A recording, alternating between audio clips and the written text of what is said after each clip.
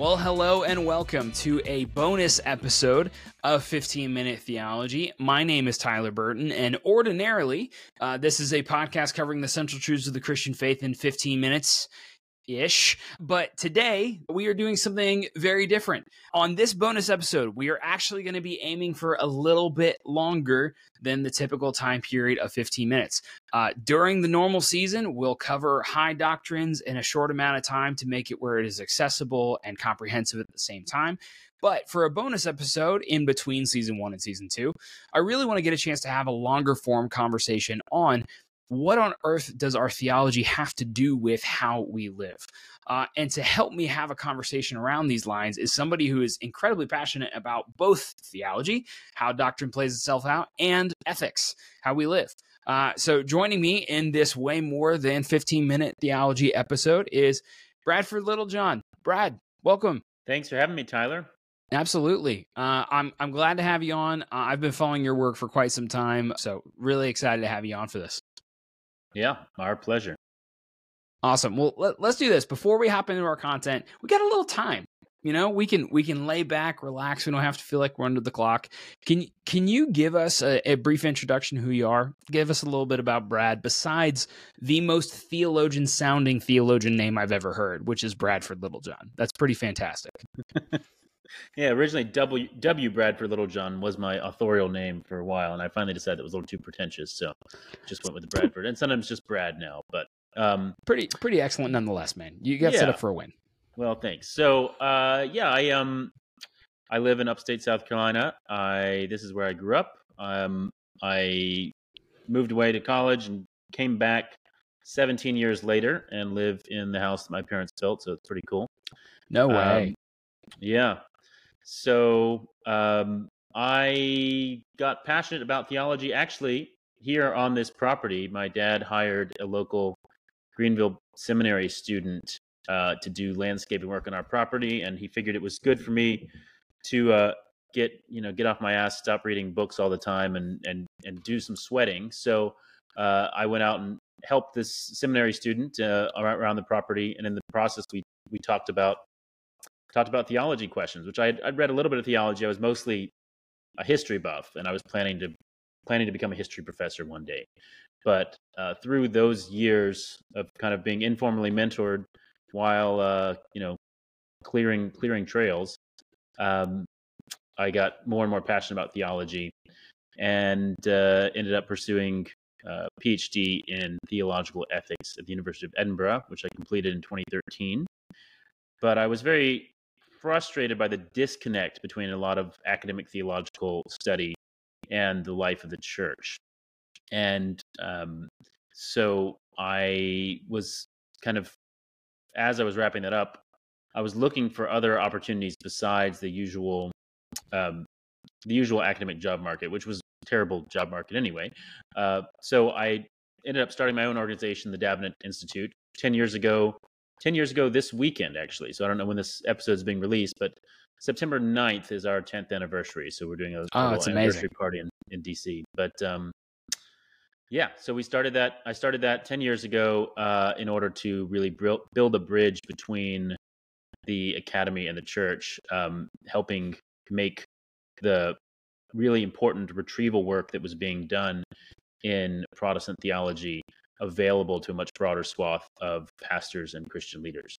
So, yeah, and that's what I've been doing part-time until a year and a half ago, or at least officially part-time. I may have had 2 full-time jobs part of the time, but that's how it goes anyway, sometimes. Officially full-time president of Davenant for the last year and a half now. So, come on, well, congratulations. That's a big deal. And then I really love that your story of theological education really roots itself in discipleship.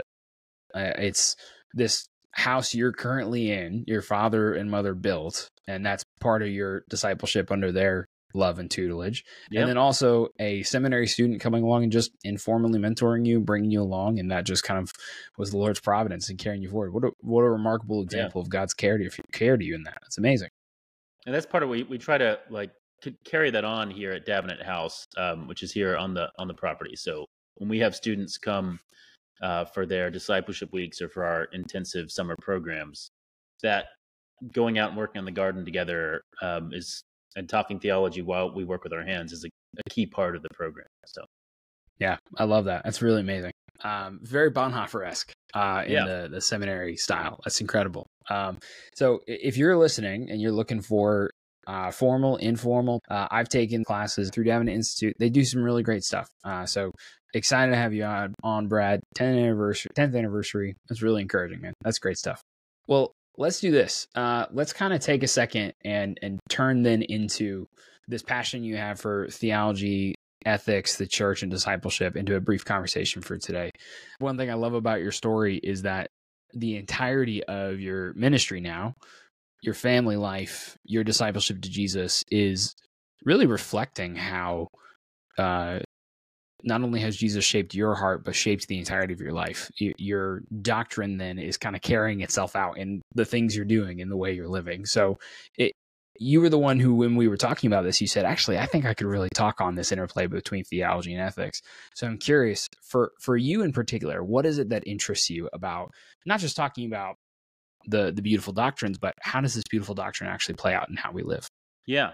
Well, I think because we are image bearers of God, um, we will be living out our theology, whether we realize it or not. We will always be trying to bear the image of whatever we think God is.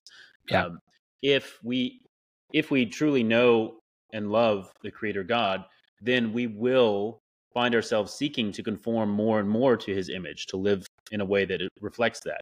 Uh, Yeah. if we're worshiping some idol, we're going to structure our lives around obedience to that idol. We're going to look more and more like that thing that we idolize.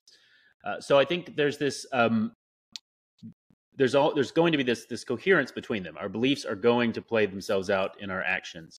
But I think it's more complicated than that, of course, because and this is, I think, what makes it so interesting is that we can believe something. Our beliefs, we can have beliefs on many different levels of consciousness, right? And so we can believe something in theory that hasn't really come to the center of our being. So we can have a good theology up here that hasn't really taken its seat in our heart. Yeah. And then therefore we might be living in a way that doesn't reflect those beliefs. So that can be, you can have good beliefs and still have bad actions, but it can also go the other way. And I think this is, where Paul talks about in Romans 2 about God's law being written on our hearts, even on the hearts of the Gentiles, where even those who have a false theology, who are worshiping false gods, there is still sort of buried deep beneath that an awareness of who the true God is, which Paul talks about in Romans 1, right? Although they knew God, right? They suppressed that truth, but they knew God. And so that deeply buried belief and the reality of God as he impresses himself in the created order, right? He's made himself known through the things that were made, as it says in Romans 1. Mm-hmm.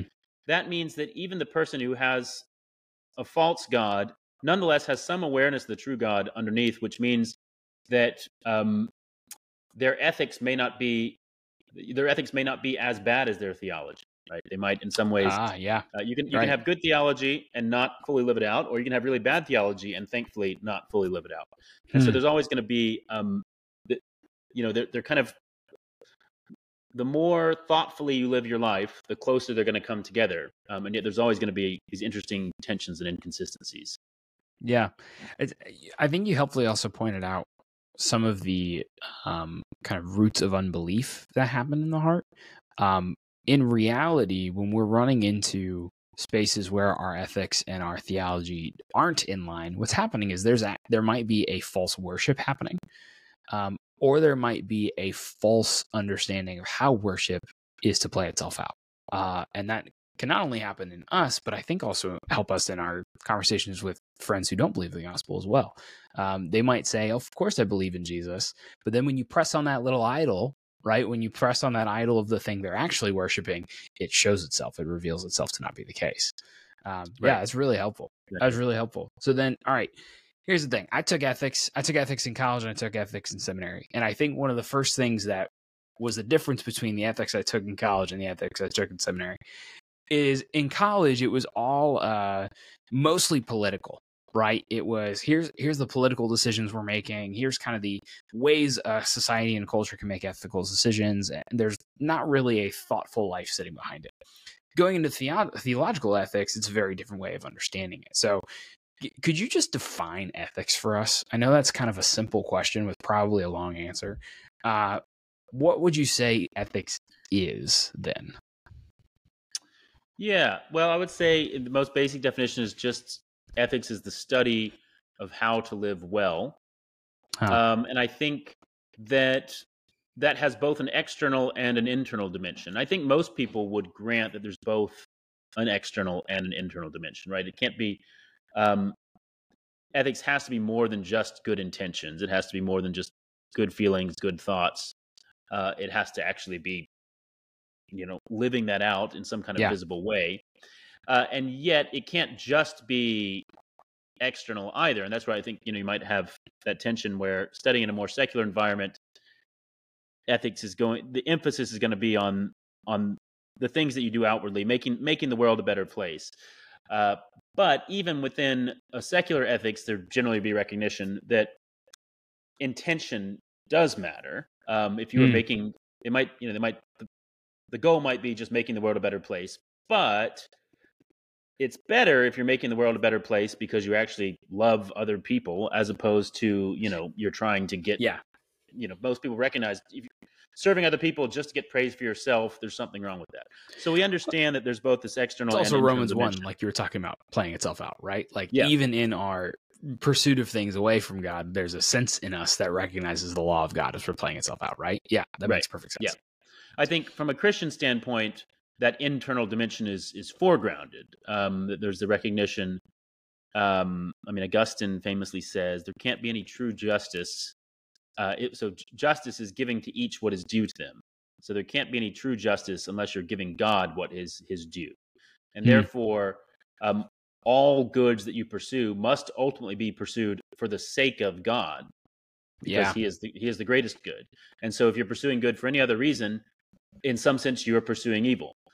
So having that heart relationship right with God is going to be at the root of any truly good ethical action from a theological standpoint. It's helpful. It sees ethics as linked to worship, right? I am either doing this out of love, adoration, and worship of God, or I am doing it out of love for self, love for others, and ultimately then would it be sin, right? So ethics then is not just the action, it is the whole life and heart that goes then into the action, which I think is where theology uniquely places itself in. That theology is not a separated doctrine. We're actually dealing with what do I believe about God and his world, and what he has done in his son. So then if you could say there is one particular way in which the study of God shapes our ethics, can actually shape what it means to follow Jesus faithfully, what is one way you would say that's possible? Yeah, well, I would start with, what I already said in terms of that the fact that we bear God's image is going to be very determinative then for how we view our ethical lives, right? So we are seeking to image God. What is this God? What is he like? And therefore, what are we supposed to be like? Well, if you have the idea of the Greek gods, that they're just kind of really powerful beings going around chasing their own passions and seeking their own glory, then you're going to think that we too are supposed to aspire to be like that. This is the world of the Iliad and the Odyssey, is the heroes seeking to. The line between humans and gods is very blurry, right? Some humans are descended from gods, some humans become gods. There's this idea that human beings do image the gods that they worship, and the gods that they worship are concerned with their own power and glory and pleasure, and that's what the Greek heroes are seeking to do. And it's interesting. It's not immoral in that world for Achilles to. My son's just been reading the Iliad, so this is very much on my mind. Right? So Achilles is basically sacrificing the interest of the rest of the Greeks to ensure that he gains as much glory as possible, and that just seems like obviously unethical to us. It's not unethical in their world because he's imaging It's their exactly gods, what the right? gods do. Yeah. Yeah. Yeah. Um, if you go, you know, okay, so that's a very crude idea of God. But even if we go a little beyond that, as long as we have this, as long as we don't have an idea of God as being infinite, an infinite creator, upon which all creation is dependent, if we don't have that idea, then we're going to see God as realizing himself, as achieving his godness in struggle, in a kind of violent struggle against that which is not God. And this is Yeah. the view, and yeah, most pagan religions have this idea of, there might be good Yeah. gods and bad gods, and the good gods are Eastern having to, mysticism. Right. Yeah. Yeah. right. There's conflict is basic to reality. Struggle, conflict, violence, overcoming through strength and violence. And so if that's who your God is, then that's what your ethic is going to be. It's going to be like the Norse. Think about the kind of the Norse worldview, right? Um, Now, okay, you don't want a God like that. So you want a God who is indeed an infinite God, who is on which all creation is comes from him, is dependent upon him. But still, um, there's going to be differences between, say, the God of Islam and the God of Christianity. Because the God of Islam is an infinite creator God, but he is not law bound in his actions. So what you need is a God who is infinite vis-a-vis creation, and yet he he limits his own infinity, right? He limits himself to act in a law-bound fashion, right? So the God of Islam is all powerful. He can do whatever he wants. He can command human beings to do whatever he wants them to do, and he can change his commands whenever he wants. And Terrifying, so it's by an the way. absolute dictator. What? Terrifying. That's a terrifying reality. Yeah, Yeah. exactly. There's no And consistency of course, this creates a political theology. The political theology of Islam is one of, and why do most Muslim countries have dictators? Well, because the God of Islam is a dictator. The That's a idea of a tremendous ruler point. limiting himself by law is not in their theology, and so it's not in their politics. But Yeah. Christian theology has an absolute infinite God who nonetheless limits himself to act in a law-bound fashion, and therefore he creates a model for human beings, his image bearers, acting in that way. Yeah. How would you say this even goes to the modern secular gods, right? They aren't necessarily the gods that the Greeks worshipped and the Muslim worships, but there very much are secular atheistic gods, right? How would you say that it kind of runs afoul of the atheistic materialist system as well? Well, I would say what we're dealing with right now is so I think the key things are to affirm are man is made in God's image, and yet there's an absolute creator-creature distinction. So man is made in God's image, but man is very much not God, right? Man is bound and limited in ways that God is not. If you don't affirm that, then you're going to take the idea that man is made in God's image, and you're going to try to make man himself into God, Yeah. right? Yeah. And I think that's probably where we're at most of all now. I think because a lot of it has to do with technology.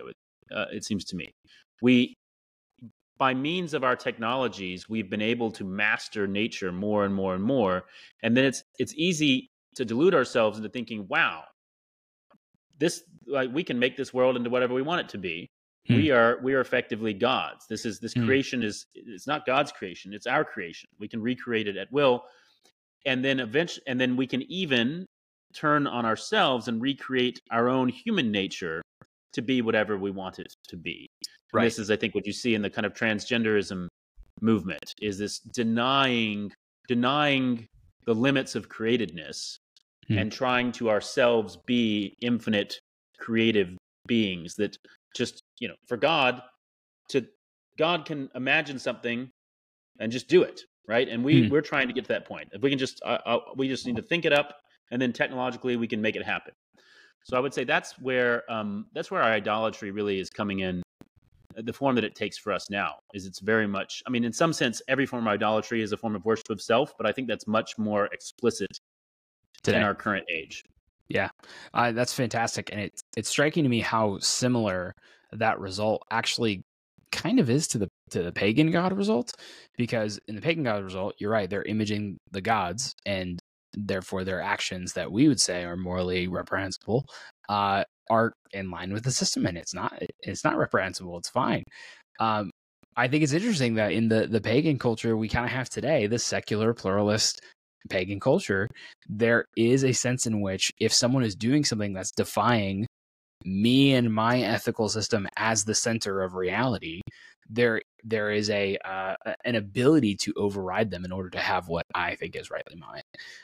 So because I'm the center, then the ethical system is based entirely on me as the center. Someone in the way of that then is in the wrong. The evil then is not allowing self-actualization and self-fulfillment. And so I can do that at the expense of the other, which is crazy. I mean, it's a new polytheism, right? So why is monotheism important? Because monotheism ensures an actual shared ethical system. There is one universal set of moral norms because there's one transcendent divine being. If there are multiple divine beings that are all kind of equally ultimate, then there are multiple competing moralities, and that's the case in the ancient pagan world, and that's the case for us now in the modern world. Yeah, that's crazy. And the competing morality is my next door neighbor, which is crazy. Super helpful, super clear. So then, thinking on Christian doctrine, the fundamental truths of what it means to follow Jesus, are there some doctrines in following Jesus that we might not realize have an effect on our ethics, but slowly over time we can see that they do? Yeah, I mean, I think a significant one that people may not think about that much is eschatology. A lot of us, I think, prefer to sort of not to talk about I mean, maybe people fall into two camps. Either they talk way too much about eschatology, that's all they talk about, or they don't want to talk about it at all. Right.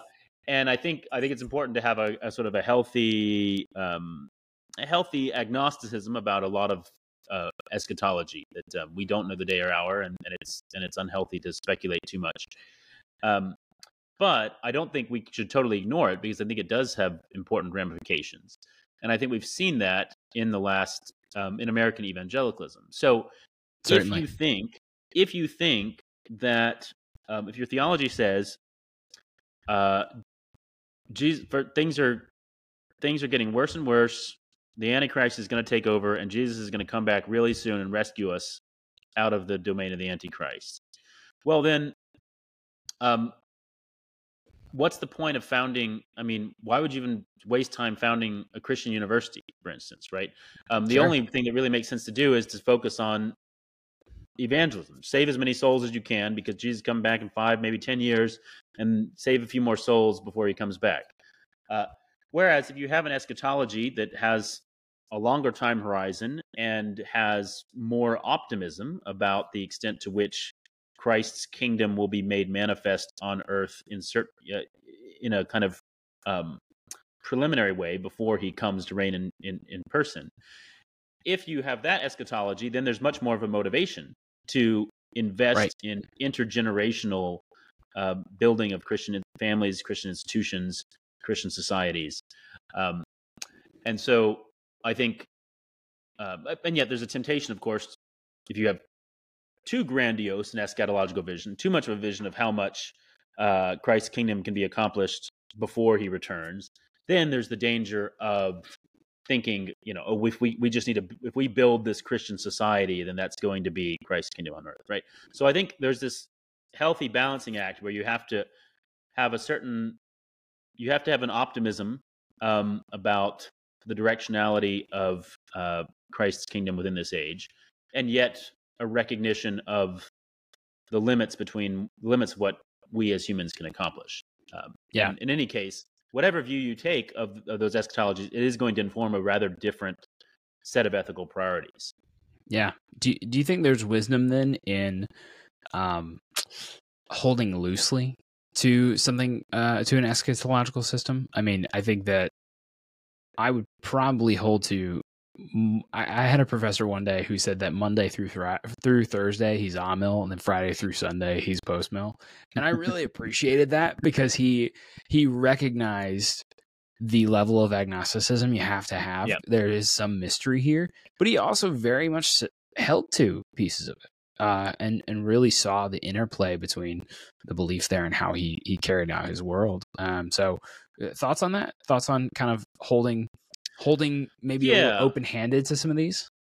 I think that's true. I think you should hold it fairly loosely, and then that in fact enables you to focus on the full range of Christian duties that we're called to. If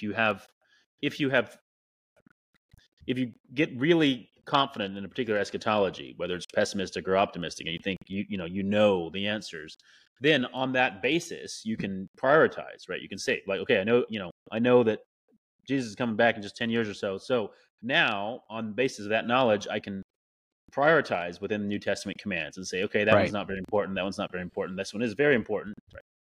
Right. Build the bunker, write the gospel track, and go from there. Right. Yeah. So whereas if you hold it loosely, then you can zoom out a little bit and look at the whole picture and focus on evangelism and kingdom building. So yeah. And then you can hold tightly to what we can affirm in that Jesus is going to return. And because he is going to return, there's a confidence, there's a rest, there's a help, there's a hopefulness, right? There's a theological optimism. The grave is empty. He's going to return. And yet, like you're saying, a level of humility. I don't know how this is going to happen. And then we can kind of sit in both of those spaces. Yeah, super helpful. So then I have a question along those lines, but it kind of comes back to what you said closer to the beginning of one of the things that interests you the most about this play between theology and ethics is that sometimes they don't align. Sometimes I might have a very strong belief, a very strong system that I hold to that doesn't actually play itself out in how I live. Or like you mentioned, I might be living a particular way and disagreeing with a set of assumptions that go underneath that living, but then in my head hold something very different. So then when that happens, because I think inevitably as a fallen creature, that's going to happen, where we notice that there is some level of inconsistency between what I say that I believe, what I believe, and how I live. How then do we deal with this? And I'm asking because I think on one end, we can be legalists. We can zero in on the duty of it. We can notice the failure. We can become scrupulous almost and just kind of constantly being overwhelmed at our deficiencies here. Or on the other end, we can maybe become antinomian and say, yeah, it doesn't really matter how much I live here. It just really matters what I believe. Or we can just kind of do some mishmash of all of it. So when we notice these things, what does it look like to actually correct the inconsistency and do so to put how we live and what we believe back into a harmonious alignment? Yeah. So, I mean, the short answer is it depends. It depends on what the nature of I love that. What nature of disharmony is. Because as I said, sometimes people are in fact living. Their conduct is wiser than their beliefs, right? They can hold really bad beliefs and yet, in fact, live quite decent lives because the natural law impressing itself on their conscience is guiding them more truly than their official beliefs are. So I would say, I think for us as Christians, I would say when you recognize that discrepancy between belief and action, when I say when you recognize it should be something you should be constantly attentive to. I think this is sort of like a daily discipline of examining yourself, and not in an unhealthy sort of paralyzing introspection, but just not navel gazing. Yeah, how I want to serve God as well as I can today. I know that my sin nature is going to be keep me from doing that. What are some ways in which I have sort of habitually am failing to do that which I say that I want to do. Yeah. But when we notice these dissonances between our beliefs and conduct, um, I mean, the first thing to say is, as I say, it can go either way. That it probably you want to reform your conduct to match your beliefs, but possibly you need to reform your beliefs to match your conduct. Because again, sometimes sometimes you're, what do I want to say? Like sometimes your heart knows better than your head, right? Sometimes there's a kind of a, a sanctified common sense that is better than your official theology. And if you find yourself, so particularly, I think you can, if you've adopted a very kind of rigorous legalistic theology, and then you're like, oh, I just keep falling short. I'm just not, I'm not living as faithfully as I should. Maybe you're falling short, or maybe you are living faithfully, and it's your theology that's overly scrupulous. And so, Yeah. and so, I mean, for instance, I mean, the people have different views on this, but I think I would say, like, what does it mean? What does it mean to keep the Sabbath in today's world? I think it's a really difficult question. But I think to some extent, you should sort of not try to answer it in the abstract, but rather try to just cultivate a healthy rhythm of life with your church, with your family, around your work, and that trying to sort of live in a way that's in tune with the rhythms of life that God has called you to, may in fact be more reliable than something that you could kind of try to think through in an abstract way, right? So sometimes, so if there's a disconnect between head and heart, sometimes the heart actually knows better than the head. But Yeah. I think maybe more often than not, it's going to be the other way around. If by head we mean, depends what we mean by head here, but if you're reading the scriptures and praying and listening to what you're learning, what's being preached on Sunday, and you're thinking about those things and recognizing your conduct keeps going a different direction, there can be a temptation to say, well, I don't want to be inauthentic. I don't want to just be going through the motions. And so therefore, it's not, people would say it's like, if my habits aren't there, I shouldn't just force myself into living out these, going through the motions of these godly habits just because, just to conform to what I believe is right. But I would say, you can, that the expression "fake it till you make it" is true, right? That you can, if you do recognize, you don't want to be a hypocrite just going through the motions. But if you do truly believe that this is how God wants you to live. So let's say, for instance, your prayer life, right? So this is a great example, right? So most of us probably feel like we have a pretty abysmal prayer life. And I think there can be a temptation to be like, well, I don't want to be like formalistic about it. Prayer is supposed to be spontaneous and from the heart. And so if I'm just trying to like force myself into a prayer routine, then it's not really prayer, is it? Right? It's real prayer has to just bubble up from within. Well, yeah, but sometimes you got to create, if you want water to come up out of the ground, you got to dig a well and put walls around it, and then it'll let it bubble up, right? So good. You don't just wait for it to bubble up on its own. And so I think that similarly, that's what we should do with our prayer lives. We need to dig a well, and put bricks around it, and keep, if it gets filled with mud, we need to dig the mud out. And what I mean by that, that's structuring our lives with set aside times, set aside and formal habits that we establish to make room for prayer. And initially, it may be just kind of going through the motions. But as we do that, as we go through those motions and wait upon the Spirit, then those motions will become real. So I think we have a lot to learn from the historic Christian tradition of speaking about the virtues. And virtues are habits of soul.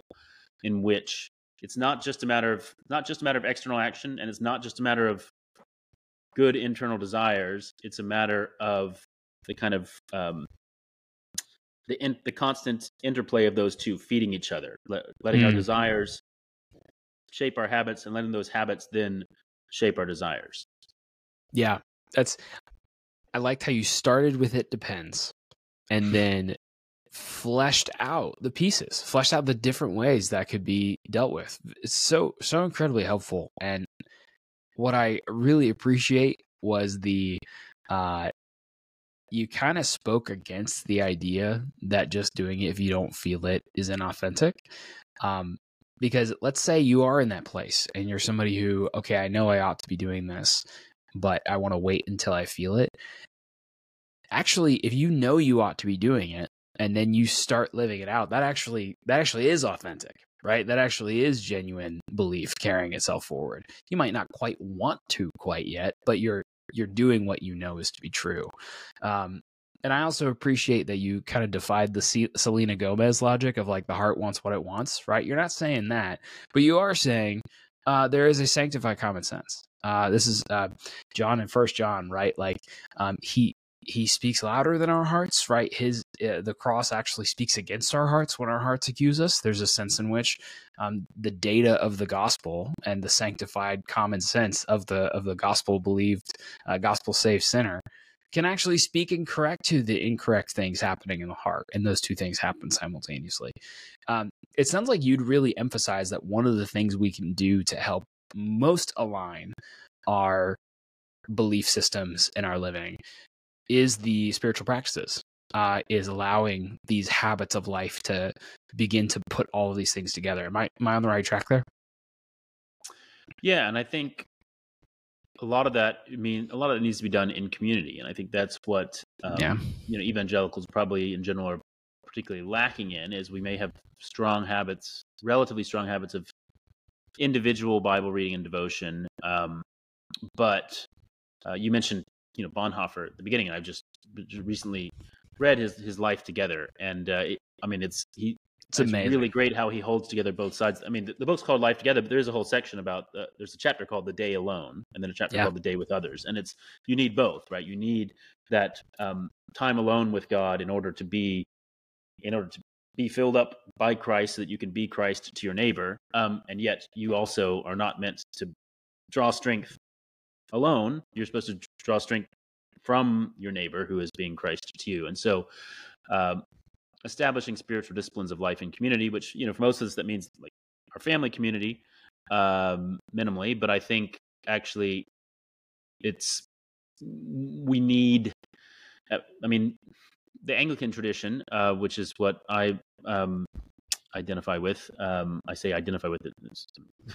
It's very modern language, but it is true. Yeah. I'm a member of the Presbyterian Church, but I'm more Anglican probably in orientation. But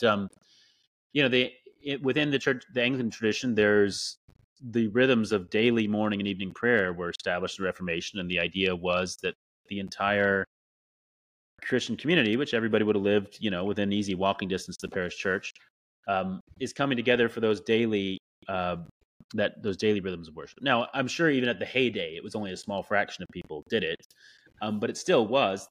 It wasn't just Sunday morning worship; it was daily, and there was at least some portion of the community gathering as community. And I think it would be healthy for us as American Christians. It's difficult to know how to do this in our age of the automobile and people being so scattered about and having such busy lives. But the more we can form those spiritual disciplines within the rhythms of community, the better we're going to be. And that's where our theology needs to shape our ethics. The Christ doesn't redeem individuals for himself; he redeems a people, the church. And I think our culture is a deeply individualistic culture, and that has formed our ethics in the church to an unhealthy degree.